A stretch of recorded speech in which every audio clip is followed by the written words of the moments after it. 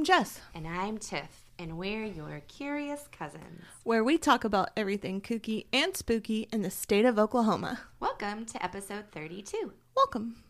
How are you today? I'm good. We just kind of got some news. I know. We literally just did something really awesome and fun. We and did. Then the world shot us down. Exactly. So first, we just did our first giveaway. We did. And congratulations, Amanda Bronner. Yes, for winning our drawing. So we are ordering your book, and we'll get it to our house and then sign it for you and then send it on your way. I wish that I could hand it to you in person because I'm actually going to be in her hometown this weekend. And so we were trying to brainstorm a way to get it, and I don't know that we'll be able to before I leave tomorrow. So. Yeah. I mean, it would help if it wasn't like 10 o'clock at Friday night. Right, exactly. So my bad, I'm sorry. But it will be there soon. Yes. Yes. So look out for more giveaways. Yes. Second, our Patreon page launched today. It did. And so it'll be a week old by the time you guys hear this part. Mm-hmm. But it did launch today. We only have one tier. It's $5. Don't feel pressured to join, but, you know, if you want to. It's there. It's there. And we're just really looking into doing more and kind of, you know, thanking fans in a different way. True. So, and just because we do an episode on Patreon doesn't mean that it won't ever be available. Yeah, that's on our regular platforms. So. Very true. Yeah. Yeah. Other than that. Well, our cousin Miranda has a birthday today. So happy birthday, Miranda. Happy birthday, Miranda. Hope it was a great day. I hope you had a fantastic day. We love you. We do love you so much. If you don't know, our cousin Miranda, if you don't remember, she was the one who wrote in a listener tale, and it was so fabulous. And then it turned out to be so untrue and fake. Yes. And hoax. Like. Exactly. And we both got. Yes. We got good. That we did. She also owns and manages and runs the Red Hill Fainting Goats out of Fairview. She does. And they just had some little babies. Aww. So, yeah. So hopefully she got to play with some little baby goats today. Yeah. But yeah, other than that, this week we're going to dive into a little bit of dark history. Ooh. We're going to avoid the bad news, I think, that we just heard because I don't want to bring... No, let's not avoid it. The bad news that we just heard was literally as we were getting ready to start recording this, we got notifications that there was an active shooter on the University of Oklahoma Norman campus. We were both discussing how, of course, we're going to send out our thoughts and prayers to those people.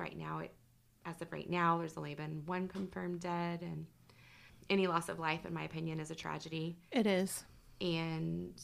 But we were both discussing how thoughts and prayers are very important, but action is also very important, and something has to be done. I don't know what the solution is. Yeah, I don't either. It's just, but this is happening way too much. We can't continue to live like this. And it's not that Jess and I are getting political by any means. I think loss of life should be bipartisan. Like everybody on either side of the aisle needs to agree that loss of life is that the amount of losses of lives that we have been enduring is not acceptable anymore. Especially how close things are. Like the Nashville shooting just happened not that long ago. Right. I mean, barely a week ago. And now this. So just, I don't know. Talk to y'all's legislators. Talk to your family. Mm-hmm. You know, we're big proponents of mental health since we've both been touched by mental health in our personal families. We've seen how it can affect people who don't address it. Yes. And so please just reach out to your loved ones. Make sure that they're okay and, you know, be supportive and be okay if they're not okay. Because it's okay to not be okay, everybody. Right. It really is okay to not be okay. So other than that, let's get on with some Oklahoma history. What do you think? That's all we're going to say about it. Right. So right. Let's do it. Here we go. So this week, I'm going to be talking about the Babbs Switch Fire. And I'm so excited to hear about this. I needed something a little bit lighter after the deep, deep hole that I dug myself into with the Jameson family. Oh, and I wanted to thank Ava again for coming on the show. So I'm really sorry that. Ava. Thanks, Ava. We really enjoyed having you on. That was a lot of fun. Yes. So I thought that this would be a little bit lighter for me. I was wrong. Oh no. I had a lot of diving more that went into it, and then I kept getting more and more, and so here we go. I hope you guys enjoy it. Yeah, enjoys it. I hope you enjoy it.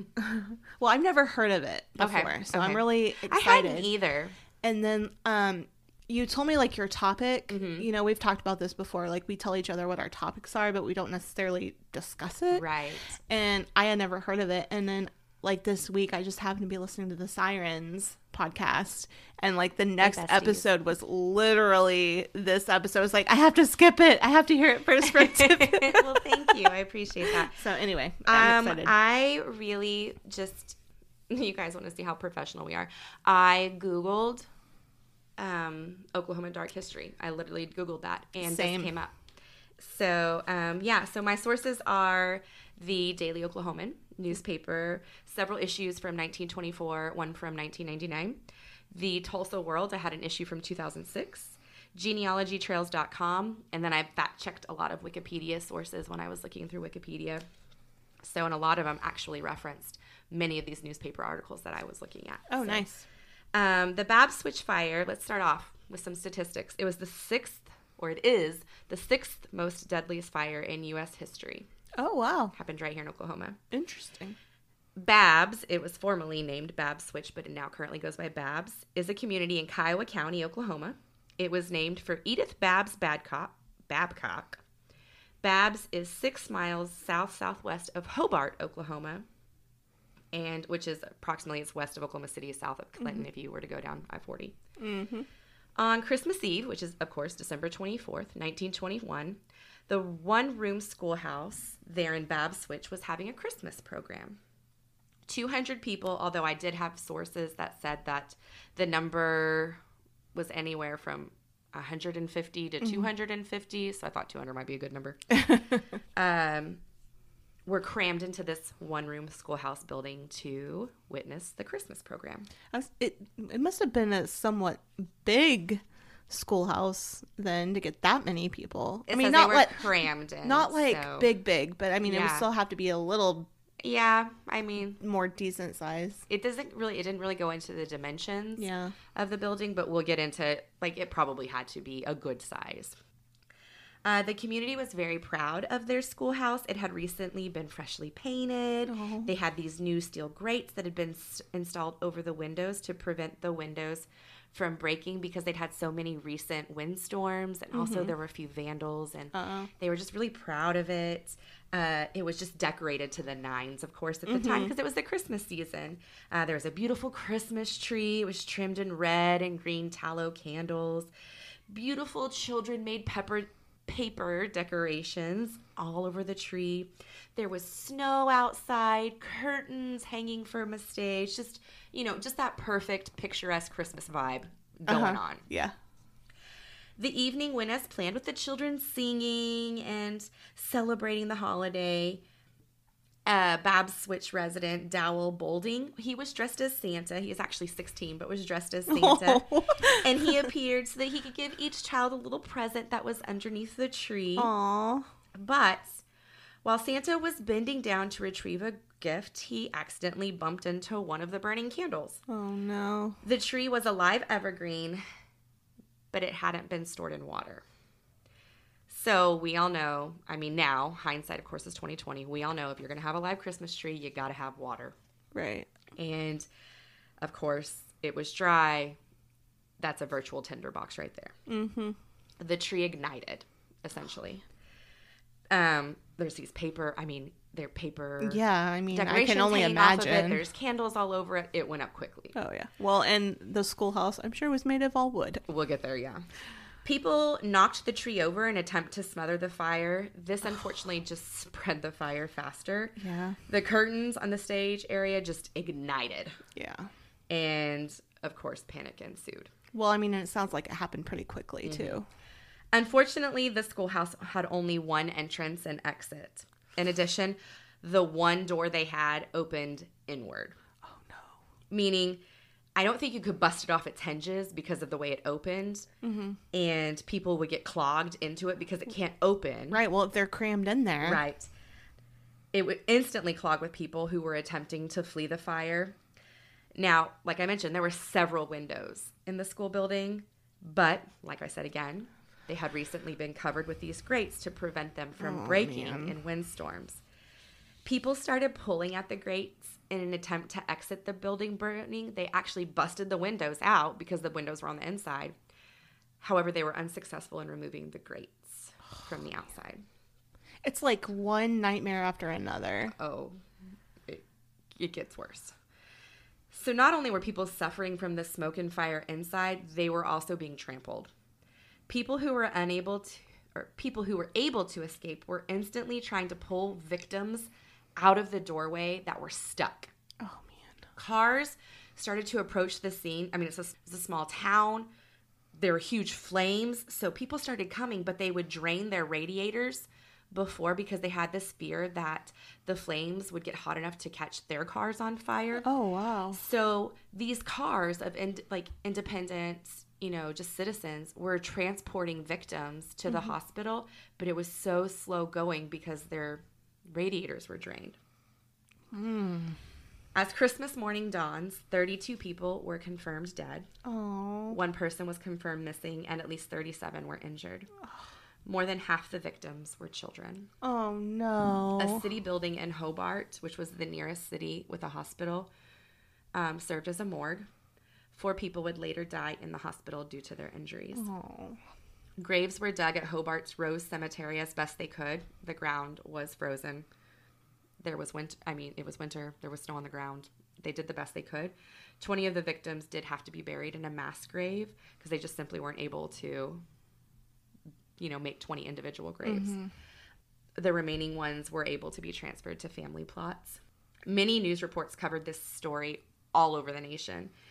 They had several interviews from victims and families. Mrs. W.G. Boland, she was the mother of 3 who were burned to death, reported that she was helping give out presents when a candle lit the tree on fire. So 3 of her children? Yeah, died. Whole families died. Oh. She tried to beat it out using a stack of paper she had, but that didn't help at all. Yeah, I'm sure it just made it worse. Yeah. She claimed that the crowd had laughed at the flames in the beginning, joking that Santa was about to catch on fire. Her son was the one who was acting as Santa. He was also the one passing out gifts, and he stopped when he noticed the flames. So he pulled a curtain down and tried to smother the fire. The curtain immediately caught on fire, and so did the Santa suit, and he passed because of that makes me want to cry. Mrs. Boland grabbed her youngest son. He was a 6-year-old named Eugene, and headed for the door, but was tripped and trampled in the panic. Oh, gosh, her 8-year-old son, awful. Edward, ran back into the fire to retrieve the toy that Santa had just given him and was never seen alive again. The flames had spread to the ceiling before most of the crowd even realized they were in danger. Mrs. Boland pulled a 17-year-old Jay Revel out of a window that had been kicked out by Aubrey Coffey. The teen was stuck in the window due to the grates. Oh, no. Once Mrs. Boland was able to escape, she returned to the door, assisting in the efforts to pull people from the building. The victims were fighting one another and all tangled up in the doorway. Heavy black smoke poured from the school. Mrs. Boland, along with the others trying to help, pulled as many people from the door as they could until literally the smoke and the fire just became too much, and it simply overtook the people, and they weren't able to help anymore.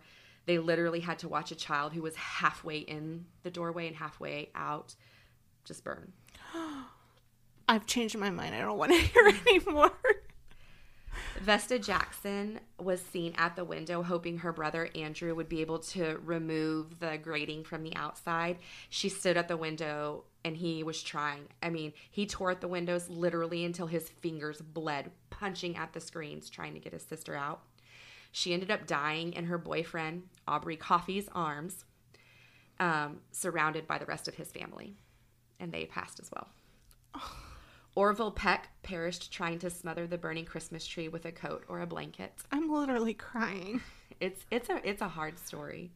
Many survivors reported the flames being like a swirling vortex inside the school.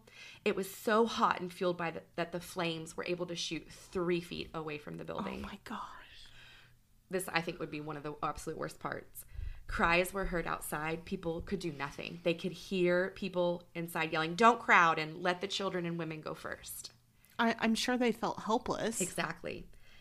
Gladys Clements and Claude Boulding were supposed to be married on Christmas Day.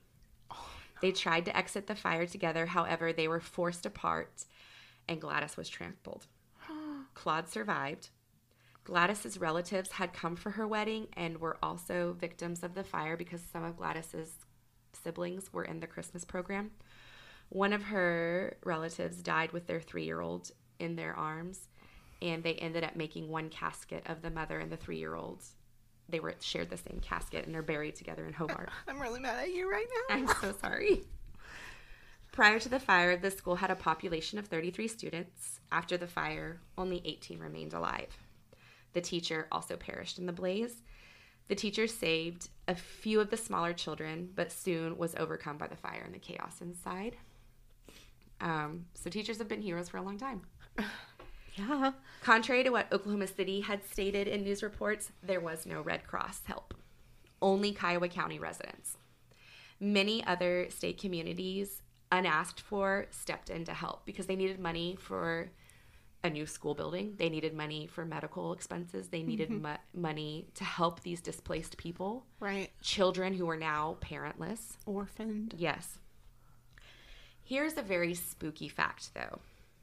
Maybe this will get your blood boiling. One of the major contributors to help fund relief work in Babbs Switch was the KKK. Oh, gosh. It honestly is more proof, not that we needed any more proof, but here's more proof that they purposely posed as a charitable organization to manipulate people into believing that they were good.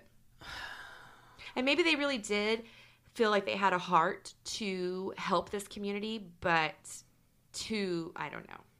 It's just one of those things. You're just like, nice, you did one taking good thing. Advantage of a tragic situation. To manipulate people, yeah. I think, for sure. Some good did come from this tragedy. The fire established fire codes prohibiting candles on trees.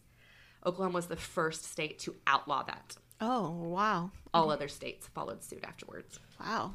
That's interesting. The fire investigation determined that the candles, paired with the dry Christmas tree, plus the other Christmas decorations, and the fresh paint, which was believed to have been incorporated with turpentine, thinner, which of course is extremely flammable, right, was the ultimate cause. The schoolhouse was also made of light wood. Gas lamps lit the room. Mm-hmm. It was reported that there may have been a second door in the schoolhouse, yet it opened up to a coal bin, which had been added after the school was built. So that wouldn't have been any help at all. That would just exacerbated the problem. Exactly. There was no firefighting equipment located in the schoolhouse. In addition, there was no running water anywhere near the building. So it was literally the perfect storm. It was a fire trap. Exactly. It literally was a fire trap. Yes. So here's a quote from Wikipedia that I found that I kind of liked. It said, "In the years prior to the fire, the Oklahoma State Fire Marshal had attempted, due to their known safety risks, to identify all the one-room, one-door schoolhouses in Oklahoma." I'm assuming that must have been the norm when we first, when schoolhouses first came to Oklahoma. Mm-hmm. But county superintendents had not been forthcoming with that information. The fire galvanized school officials and concerned citizens who voluntarily requested safety inspections for their schools. By February 1925, the fire happened in December of 1924. The fire marshal's office had received over 400 requests for inspections, and over 150 schools had already been inspected and had made the safety improvements recommended by the fire marshal. In response to the fire, the state of Oklahoma passed the Fox Bill, which increased fire safety requirements for schools.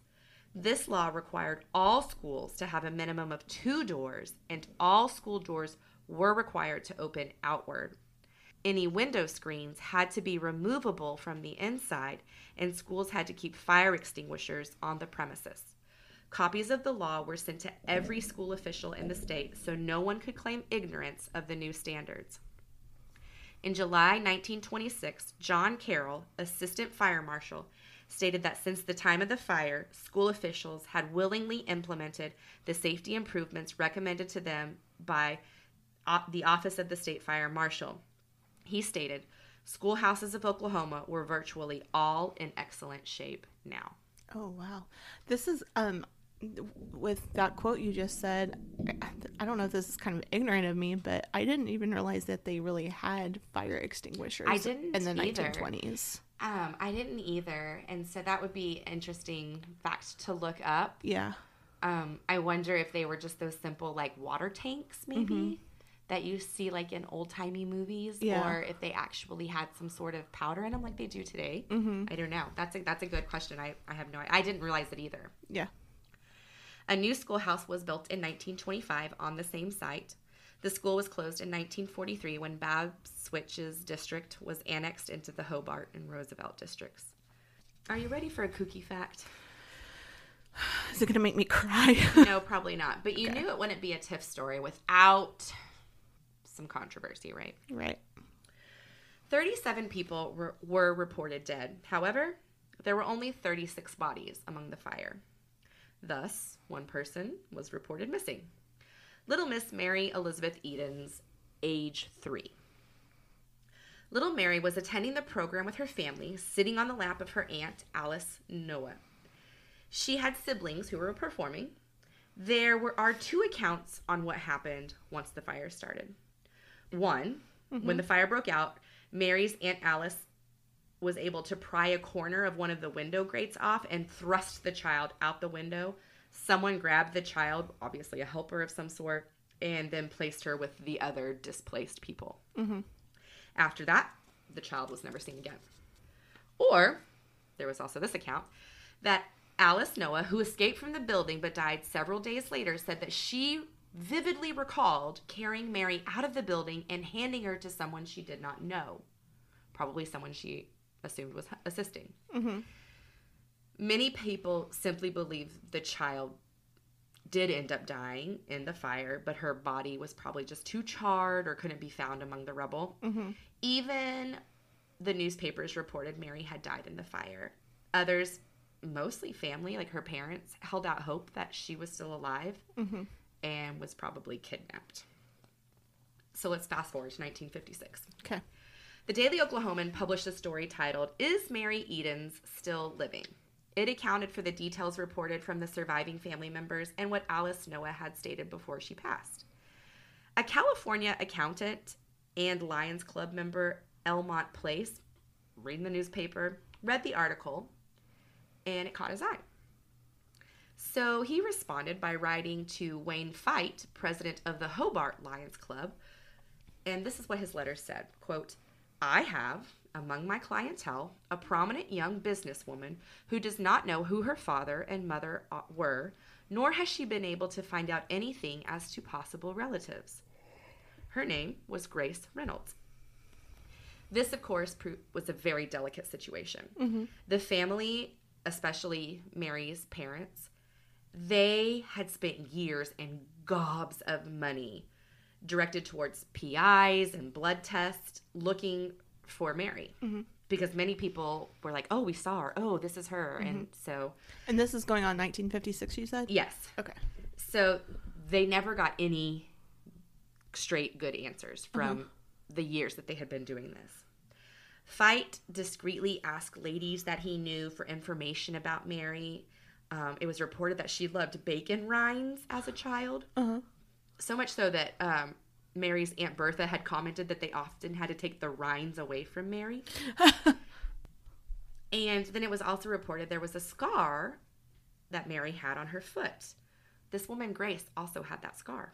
Interesting. Pictures were sent back and forth to the two, and it seemed to confirm her identity. So she was quickly reunited with her family after 32 years. So it really was her then? Mary Edens Grossnickel later wrote a book about her experience called Mary, A Child of Tragedy. Apparently, on the night of the fire, Mary was handed to a vagabond couple. Remember, there were people in town for a wedding, and there was frenzy. People probably didn't care who was out there that were appearing to help. They were just handing them victims, right? The couple immediately took her to several nomadic camps in Arkansas and Kansas, and then eventually to California, where she was abandoned. Oh, my gosh. Mary worked for room and board, but was eventually adopted at age 15. Her adopted mother was unable to find anything out about her background. Mary said that she had vivid memories about one family, then suddenly having another. She also claimed to have never felt at home with her family and often wondered if she was from another. Interesting. You think I can end the story there? No, I'm sure you're not. It sounds beautiful, right? She was reunited and everyone lived happily ever after. Well, the end. No, I don't believe that 1 minute. This is Tiff, right? It's not the end. Let's fast forward to December 24th, 1999. Huh. The Daily Oklahoman, again, printed an article telling the tale of the real truth behind this story. Now, I'm going to tell you, this story was believed for a long time. Okay. By most people. Hobart's town newspaper, the Hobart Democrat Chief, said that they had kept this secret for over 42 years. Joe Hancock, son of the original newspaper owner Ransom Hancock, which I just think Ransom is the coolest name, said he had honored his father's request to keep the secret, but now it was time to come clean. Mary's parents were both deceased by this time, and her 2 living sisters already knew the truth of this. Remember when I had mentioned the blood testing that they had done? I did not know that this could be done in the 1950s, but it could. Blood tests could be submitted, and it can not tell if you're related, but I guess it can tell if you're related or not. Like, I guess it can say, yes, you're related, but not how you're related. Right. But that you're related. Okay. So, Grace Reynolds, a.k.a. Mary, her blood was submitted on February 2nd, 1957 by this Grace/Mary person and Mary's actual sisters. The testing proved that they were not related. However, there was still that scar on Grace/Mary's foot. The one that the real Mary had. Thus, on February 9th, 1957, the Edens were reunited with, quote, Mary. The family even appeared on the TV show. It was Art Linkletter's House Party. I'd never heard of that before. I haven't either. I haven't either. Yeah. However, back in California, when this is happening, someone knew something, and they were calling the Hobart paper. Because it was still believed that this was Mary. They were just going to ignore whatever the blood test had come back. Because, I guess in the 1950s, you could have said, well, there could be errors. I don't know how accurate it was. Well, why didn't they just go ahead and do another one in 1998 or 9 or whatever it was? Oh, okay. Sorry. Editor A.J. Adams received a telegram stating this. This is the Hobart editor. Okay. Confidential. Have information. Grace Reynolds. Representing self as daughter of Mr. and Mrs. L.F. Edens, your city, may be imposter. Believe her to be daughter of Mrs. Goldie Thomas and former husband, Tom Gaither. Please give additional details, means of identification, financial circumstances of Edens. We will exchange our information for anything more you can provide on this case. So what had happened was the whole nation was just enthralled in this reuniting story. A Dorothy Link had contacted a Stockton, California newspaper claiming to be Grace's actual sister and stating that Grace was indeed not Mary Edens. The Stockton Record received a notarized statement from Goldie Thomas stating she was indeed Grace Reynolds, née Gaither's mother, born July 11th, 1923 on a cotton farm near Cotton Plant, Woodruff County, Arkansas. Grace was born at her aunt's home, and Goldie was assisted by a midwife named Mary Manuel. Grace reportedly had 3 sisters, one who had been married to an Alfred R. Reynolds. Now things get uber kooky. Dorothy, the sister, divorced Alfred, and 6 years later, Grace married him. What? Thus it is believed that anger from this happening is what prompted Dorothy to contact the newspaper, in addition to Mary's claims that made her mother sound like a kidnapper. So it was both the fact that, well, this is my sister who married my ex-husband, and she's trying to make our mom out to be a kidnapper. Wow. The same sister claimed that 10 years prior to this, Grace had started telling people she had no family. When asked about this, like, the sisters confronted her, were like, what the heck is up with this? She, not a direct quote, but, you know. Right. She simply said it was because she was looking to work at a department store and she felt she wouldn't be hired to work there if they knew she came from a, quote, poor family. Grace was confronted to this revelation, and her reply was telegrammed to the Hobart paper. Wow. So, like, they came at her. And she said... How did she even hear about Mary? I wonder if it was because that accountant, she had said this, you know, set up that whole story about how, you know, she had no family. Mm-hmm. So she had this accountant, and he was like, well, I have a client that has no family. This is strange. And so I think that's how she came into it. Like, I don't think the accountant meant anything by it, but I think she took advantage of his ignorance. Mm-hmm. Yeah. And this is the telegram that Grace/Mary sent to the Hobart paper. Grace Reynolds reached her Barstow, California dress shop, advised of notarized statement, said plans consult attorney before making statement. It's really hard to read telegrams because I know they can only put so many letters in. Yeah. I can't make any sort of statement at the present time. That was quoted in the telegram. She said, asked whether she persists in claim she's Eden's daughter, replied, I'm not claiming nothing as yet. Hold story until Wednesday, May. Hear from her tomorrow. Interesting. So both newspapers were doing a little bit of investigative reporting, and they worked together and were close to publishing the story, like calling her out about it. They had agreed to break the story the same day, Wednesday, May 22nd, 1957. But the Democrat chief of Hobart didn't go through with it. And, of course, if it was printed in California, people in Oklahoma probably aren't going to see it. Right. Ransom Hancock felt honor-bound to confront Lewis Edens, Mary's father, with this news. Mm-hmm. And so Joe, I'm assuming he's the current owner still. He recounted this day to the Daily Oklahoman in that news article that I'm referencing. Just he remembers how it went down. Joe said that his father was very upset with having to deliver this type of news, and of course, the Edens were going to be super upset receiving it. Obviously, yeah. In the end, he only talked to Lewis Eden, and Lewis himself asked that this news be kept a secret. He wanted it kept out of the newspaper. He stated that his wife truly believed that this Grace woman was their daughter, and he asked that it be kept out of the paper until his wife's death. You know, they had gone through this. They had been through this so many times, and I think something had changed in his wife. She saw that scar on the foot, and she was convinced that that was her child. Oh, yeah. I can't even imagine how that would feel, because she already lost her daughter once, right? And then she thinks she gets her back, just to lose her again. Yes, like, exactly. I can see why he did that. So Ransom Hancock agreed. Some years passed, and Ransom, he took that info, he had like all that writing, all of the information, all of the research. He had it safely locked in his safe. Mm-hmm. He took it from his safe to the Babbs Fire historian. That person's name was Delbert Braun, and he asked them to keep the secret as well.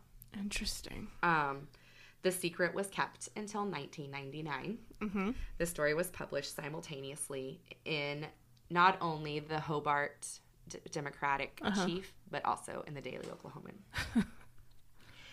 Hancock said that it was time to affirm some people's beliefs that Grace was never Mary. The Democrat chief simply stated, now, quote, now, 75 years after the fire, with only 2 known survivors, it is time to set the record right. Mary Elizabeth Edens was not taken from the fire site that night at all, but was in all probably burned with 35 other good Kiowa folks. Hancock never regretted not letting the story out before then. He believed that Mrs. Eden, the mother, probably was given some sort of peace believing Grace to be her child, and that's peace that she would have probably never had gotten in life if this news would have come out. Right. And honestly, what harm did it do? Right. At the time of this printing in 1999, Grace Reynolds, a.k.a. Mary Eden's gross nickel as she went by, rejected Joe Hancock's conclusion. It had been 42 years since she had, quote, been reunited, and she still claimed to be the Edens' lost daughter. At that time, she was residing in Colorado. She claimed she didn't let the haters get her down. That wasn't exactly her quote, but she didn't let the doubters bother her. She claimed Betty Edens, one of her younger sisters, was simply jealous of the attention she was given when she returned to Hobart. She claimed Goldie, Grace's quote mother, had to be scared. So that's why she signed the notarized paper stating that she was the birth mother. Otherwise, she would in fact be found to be a kidnapper. Oh, good gravy. Etta Edens Henderson, another one of the younger sisters, said that her father had begun to doubt Mary/Grace's claims after Ransom Hancock's meeting. He even traveled to California to meet with Grace's alleged birth mother and sisters who were there. When Grace came to Oklahoma to be reunited with her family, she brought her son Lee with them. She'd ended up at one point living with the Eden parents for a while, and then even moved in with Etta, because Etta was still alive at the time of this printing as well. Lee, the son, actually still stayed in contact and even called her Aunt Letta still. And Etta had no beef with Lee. She was quoted as saying, though, she had no illusions about Grace. She also quoted saying, my daddy figured it out real quick, but we did not want to hurt our mother. I'm not saying she is an imposter. I wouldn't. But I am saying she is not my sister. Oh, wow. And that is the story of the Babbs Switch Fire. Wow. That just took me on this roller coaster of emotions. You're welcome. Good night. You're welcome. Wow. Ready for mine? I am. I don't think you'll get super emotional with mine, so that'll be good. You never know. Okay. Well, I did the exact same thing you did. I literally typed in like dark or Oklahoma dark history or like something like that. And this popped up. And I'm doing the secret history of the Oklahoma Panhandle. Oh. So my sources really quick are Outlaw Tales of Oklahoma, True Stories of the Sooner State's Most Infamous Crooks, Culprits, and Cutthroats by Robert Barr Smith, Little Known Tales in Oklahoma History, The Sooner State by Alton Pryor, Ghost Towns of Oklahoma by John W. Morris, and The Secret History of the Oklahoma Panhandle by Ken Jennings from cntraveler.com. So, just dive right in. What do you think of when you think of the Oklahoma Panhandle? Like, what comes to mind?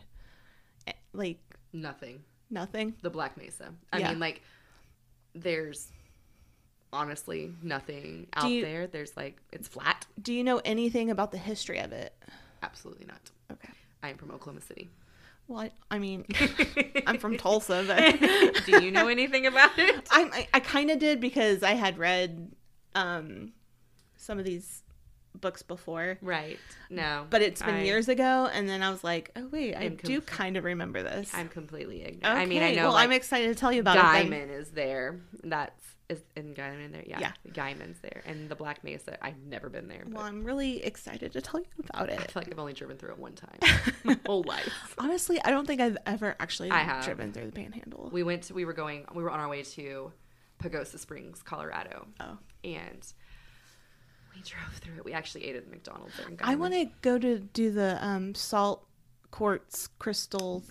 I had a student who went there a couple weekends ago, and he brought me a baggie on Friday full of the salt crystals. Yeah, I really want to go do that. I think that would be a lot of fun.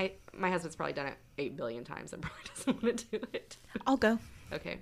Well, and it's not very far from Little Sahara, and I've never been there, but again, my husband doesn't seem super interested in going there either because he grew up there. Well, we should go. We'll take the boys. Yes. All right.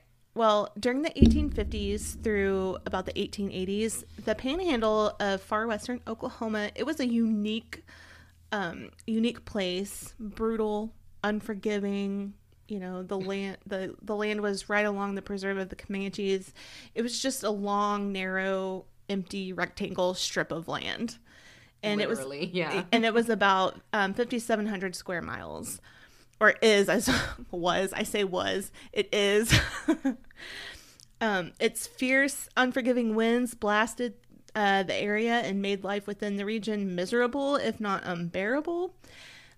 In the depths of winter, murderous blizzards howled down out of Kansas and Colorado to freeze men and animals, while settlers would huddle over cattle chip fires in their sod shanties to keep warm. The rest of the year, the winds ranged all the way from a gentle breeze to these shrieking gales that drove great clouds of dust, out before them.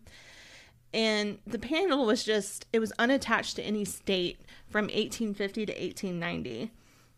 It was identified on most maps as public land, or they called it the public land strip. Right. And out west, though, it was known as no man's land. I was going to say, I feel like on many early Indian Territory / Texas history and even Kansas and Colorado maps, when you see literally that strip of land has nothing. It's because Indian Territory ended right where the Texas quote Panhandle kind of started. Mm-hmm. But then Kansas didn't meet up. Meet up there. And needed to Colorado. The New York Sun newspaper called it God's land, but no man's land. I thought that was interesting, So here's a fun fact. The best beef jerky that you will ever eat comes from Boise City, Oklahoma, located in no man's land. It's called No Man's Land beef jerky, and it's in the Panhandle. You can find it. Have you had some? Oh, my parents order it every year. We get it in our stockings for Christmas. Are you serious? They sell it. Yeah, they sell it at gas stations. Oh, okay. I know where some is at. Oh, okay. I'm gonna bring you some because it's my family's favorite beef jerky. So anyway, shout out to No Man's Land beef jerky. Anywho, this land used to belong to Spain. And it was split up into 3 massive land grants. And it then became part of the Mexican province of Texas. So when the U.S. actually annexed Texas in 1845 prior to statehood, this long, narrow strip of land that eventually became Oklahoma's Panhandle, it was cut off to comply with the slave state, free state balance that was mandated by the Missouri Compromise. And in between the borders of Kansas, Colorado, and Texas, it was about a 34 miles of space, just unassigned to anybody. Mm-hmm. And because this strip of land didn't belong to anyone, that meant it had no government, which meant there was no law enforcement. Right. So, as you can imagine. Oh, I can imagine. This small strip of land soon became a place where criminals and miscreants were free to come and go as they pleased, to hide out from the law. It became a home to many different gangs, thugs, thieves. You don't say. Any kind of social misfit, they were there. There wasn't a church camp. And even ones that weren't misfits, like families. Oh, gosh. Oh, my gosh. Can you imagine? I can't even imagine. No. The number one thing about this place, it was a haven or a sanctuary because the law couldn't touch them. And because there was no law, it just didn't exist. So you basically could literally get away with murder and not be punished for it. Yikes. Yeah. This land was first occupied it was mostly occupied by cattlemen who sought out grass and water for their herds. And it was during this time when these cattlemen began driving their herds to Kansas for shipment to market. And a man by the name of Lane, like it only said Lane. I don't know if that's his first or last name, but he opened what was called a road ranch, which was a store, saloon, campground operation to service the Great Drives North. So essentially, this was like the first truck stop, if you think about it. So, kooky fact, after the... Like a wagon stop instead. Yeah, exactly. Kooky fact, after the Homestead Act of 1862 passed, no man's land was surveyed and separated into townships. Oh. The boundaries were actually marked with little domes of zinc, and those were called pot lines. So, interesting little fact. Huh. The Santa Fe Trail went through no man's land, leading up from Old Santa Fe into Kansas and the like up through the railhead towns. Right. This paradise sounded wonderful to land hungry, travelers, but in all reality, the land was little more than like sage and windswept plains. Right. I visit there quite often, and that area is very flat, very dry, very sandy. Very, very windy. Mm-hmm. Like, I swear to you, there's only been maybe a max of 5 days that it has not been windy. And I swear it's only rained there when I've been there, like, twice. And I've been going for 15 years. Yeah, I can imagine. So, no man's land was well supplied in liquor and women. Carrie Nation and her anti-saloon league had pretty much dried up Kansas. And the closest place to get a drink for many was no man's land. So cattlemen and cowboys weren't the only people inhabiting no man's land. Families also settled there, and a lot of these settlers lived hand to mouth.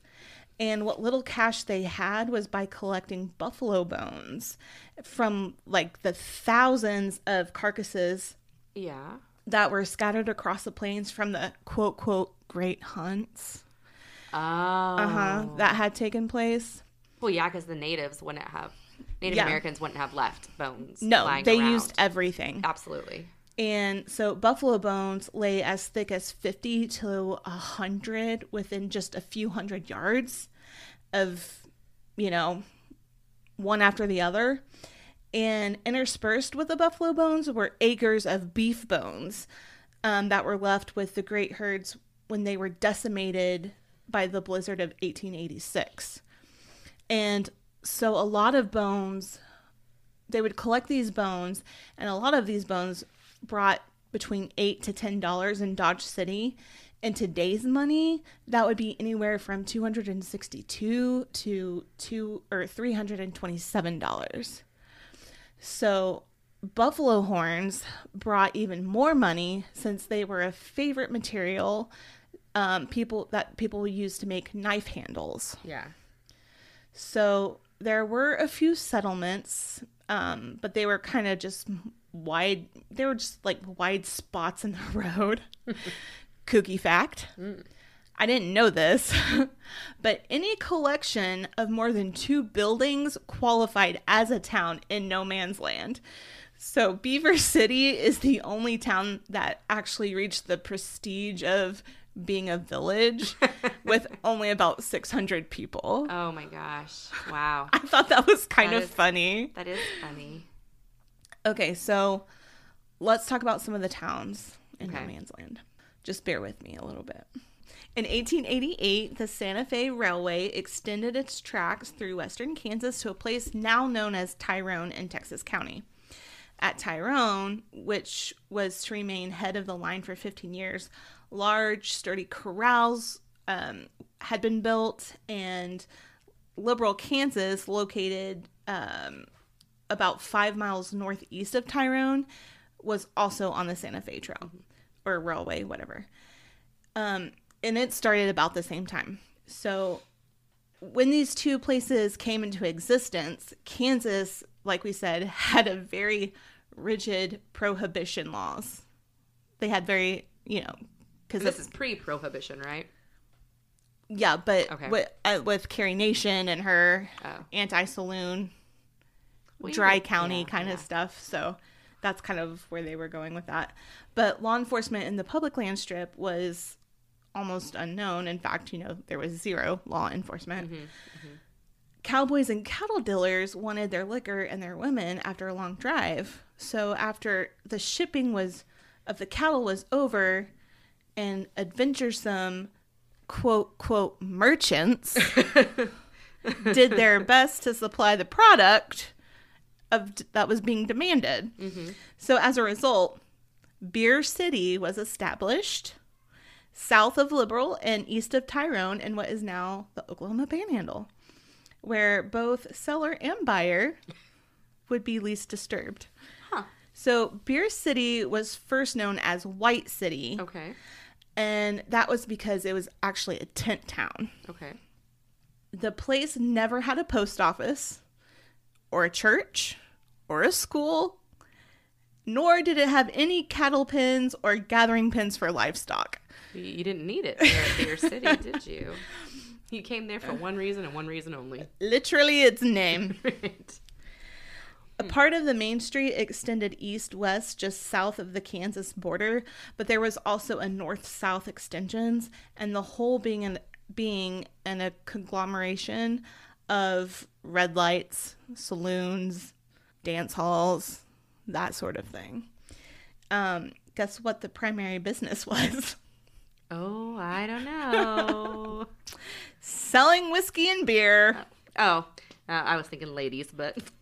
They were a part of it, but the main thing was selling whiskey and beer. And they, of course, did that in the numerous dance halls and saloons. Thus, the place was known as Beer City. Many entrepreneurs, as we'll call them, in the town of Beer City who ran saloons such as the Elephant, the Yellow Snake, and, of course, there were many others. They literally advertised in newspapers Beer City as the only place in the civilized world where there is absolutely 100% no law. You know what I'm about to do, right? About to get on newspapers.com because I want to see some of those ads. Oh, well. I'm going to do it, and hopefully we can put it in when we post it onto our socials. If I can find any, I'm going to put it on there. So, that would be interesting to see. To the cowboys and others who came to Beer City, they couldn't care less that they were far from any kind of distillery, or they didn't much care what sort of booze they drank, as long as they got some. So with that being said, the distilling of White Lightning, or moonshine, became a favorite and respectable occupation for a lot of residents of No Man's Land. At least they weren't idle. That's true. Even though there were smaller stills that produced rot gut, there were several serious distilleries as well. And rot gut is exactly what it sounds like. It's cheap or inferior liquor. It was called rot gut because it was so crudely made that it was suspected to literally rot your guts. I've heard lots and lots of stories about it, especially during Prohibition. I've seen. Sorry, this is like a tangent I'm going to go on. So if you don't want to hear it, fast forward 30 seconds. My husband and I went to Las Vegas a couple of years ago for our friend Ashley's birthday, and we went to the Mob Museum, and in the basement of the Mob Museum, they have a speakeasy. Oh, I think I kind of remember you telling me that. Yes, that you went there. So we actually took the History of Whiskey tour. Oh, cool. Because they have their own whiskey distillery there. Or maybe it was moonshine. Now I can't remember. But anyway, so we went there, and they told us the history about it and whatnot, and they showed us what it looked like. Oh, wow. When they were making the, quote, rot gut. And they're like, you want to take a drink of it? No. Oh, no, thank you. It looked like there was all sorts of things floating in it. I'm sure. I mean, you just didn't know. And, yeah. But people did. They drank it. They paid good money They for were it, desperate enough. Yeah. Absolutely. So, anyway, sorry about that. No, that's fine. So one of these serious distilleries was operated out of a large, well-concealed cave, shielded by a lean-to, and was adjacent to an adequate supply of fresh water and had plenty of firewood. So it provided the ideal place for a still. And it was located near Hog Creek, and it operated both day and night. Another still on Clearwater Creek, just south of Beaver, produced a couple of barrels of, quote, good whiskey each week. The best known whiskey maker boasted of having an expert distiller imported from Kentucky. And the product of all these stills was tax-free, and it was said to be bottled dynamite, which I find this so crazy and scary. Yeah. Being called that, because, you know, as we just talked about the rot gut, it just makes you wonder how many people actually died from alcohol poisoning because of bad liquor. Oh, I'm sure more people than was documented. Oh, and they probably just chalked it up to something different. Well, and you know, like, obviously there was no law, so they're not going to keep track of that. Absolutely. Yeah, One distiller made a fancy drink by boiling dried peaches and added the juice to his moonshine, and it gave it an amber color. Oh. Of course, with all of the alcoholic beverages that were readily available, most places had several gambling operations to partake in. Are you surprised? I'm not. No, not at all. Not at all. There were always ladies to serve the drinks and to provide other forms of entertainment. J.R. Spears, in his Story of No Man's Land, stated that Beer City was, quote, composed exclusively of disreputable houses, the only village of the sort ever heard of in America. In fact, merchants in Beer City would advertise in various newspapers inviting folks to move to White City, the only town of its kind in the civilized world where there is absolutely no law. It became known as the Sodom and Gomorrah of the Plains. Ouch. Yeah. Ouch. When it was cattle shipping season, girls would move from Dodge City, Wichita, and other places to work at Beer City and Tyrone, and some even went to Liberal and would commute to Beer City. Wow.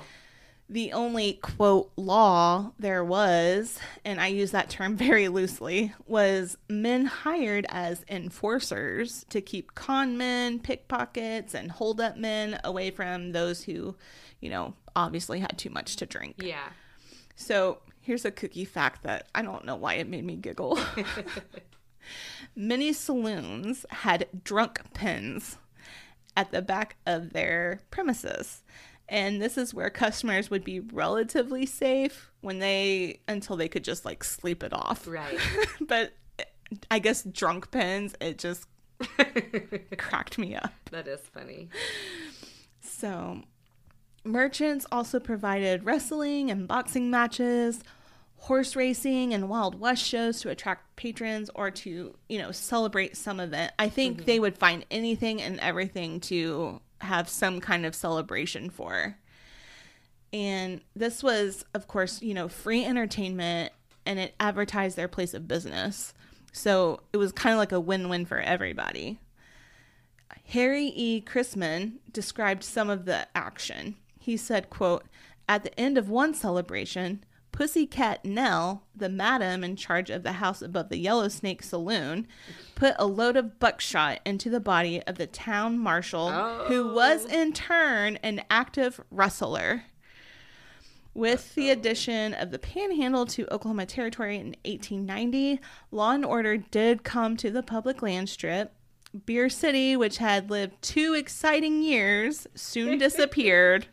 And the entire area is now used for agricultural purposes. Mm-hmm.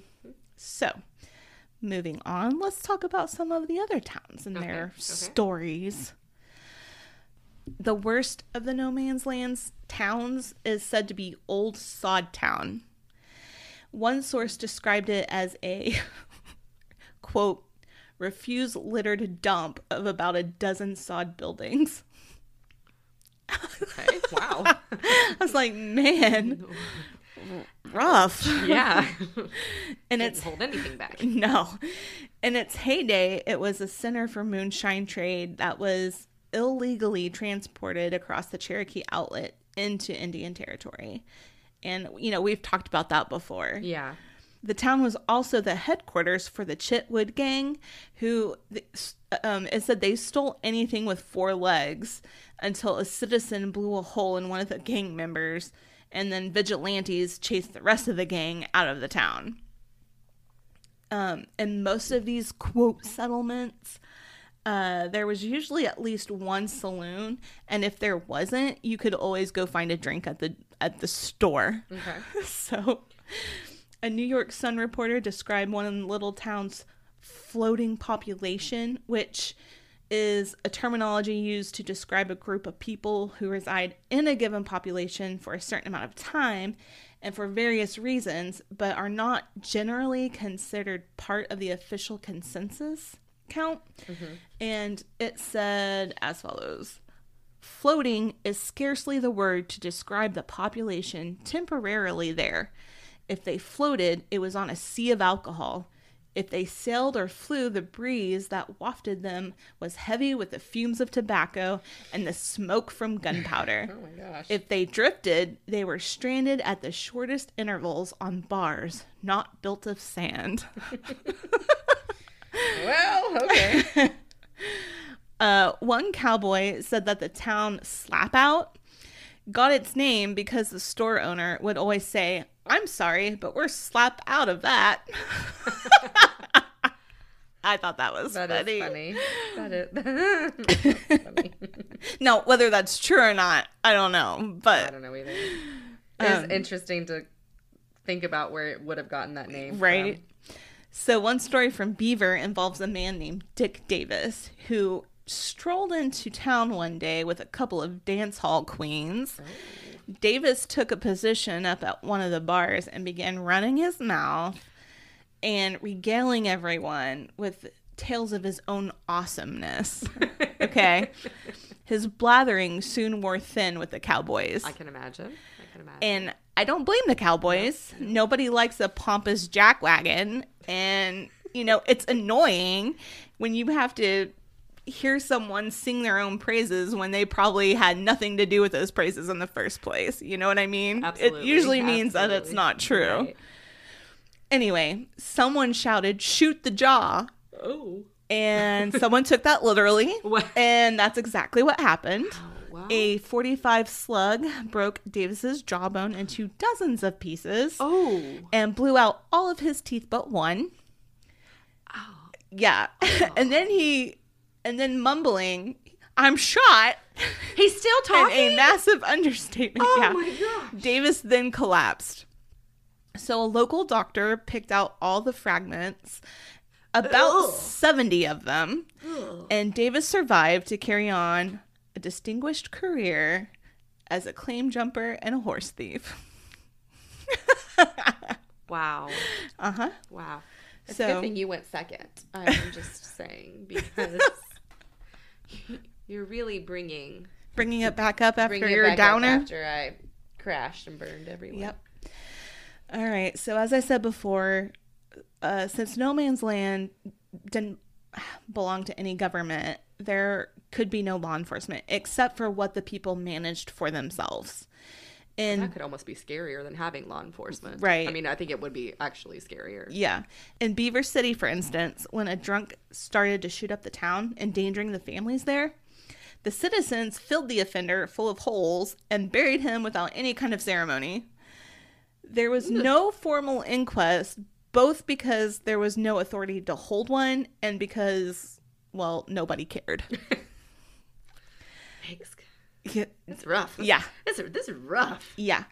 So there were other forms of relaxation that were more civilized. Really? Mm-hmm. Dances were held often and for any reason. I wouldn't want to go. And people from more than, 50 miles away would attend. Why? And you dance with the wrong person, they're just going to shoot you, it sounds like. Well, these were orderly affairs, partly because the only person allowed to carry a gun was the cloakroom attendant, and it was also his job to collect everybody else's hardware at the door. So, AKA Back to the Future 3. Most people didn't. I don't know. I think I've maybe seen that once. What? Yeah. That movie. I've only probably seen it once. Please don't click off our podcast. Please don't turn it off. Please don't turn it off. I'm an old soul. I like the Turner Classic movie stuff. It's a Western. I'm just saying. So this actually reminds me of the Cattle Annie and Little Britches episode that we did, where they met the Dalton gang at one of these dances. But anyway, so another cookie fact. Because there were always more men than there were women, each man was issued a number at the door. And for each dance,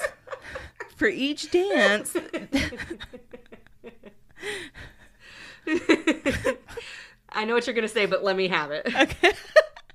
You good now? Yeah, no, let me have it. I want to hear it. For each dance, the male dancers' numbers were called off in strict rotation. Oh my God. That way, nobody got to dance more than anyone else.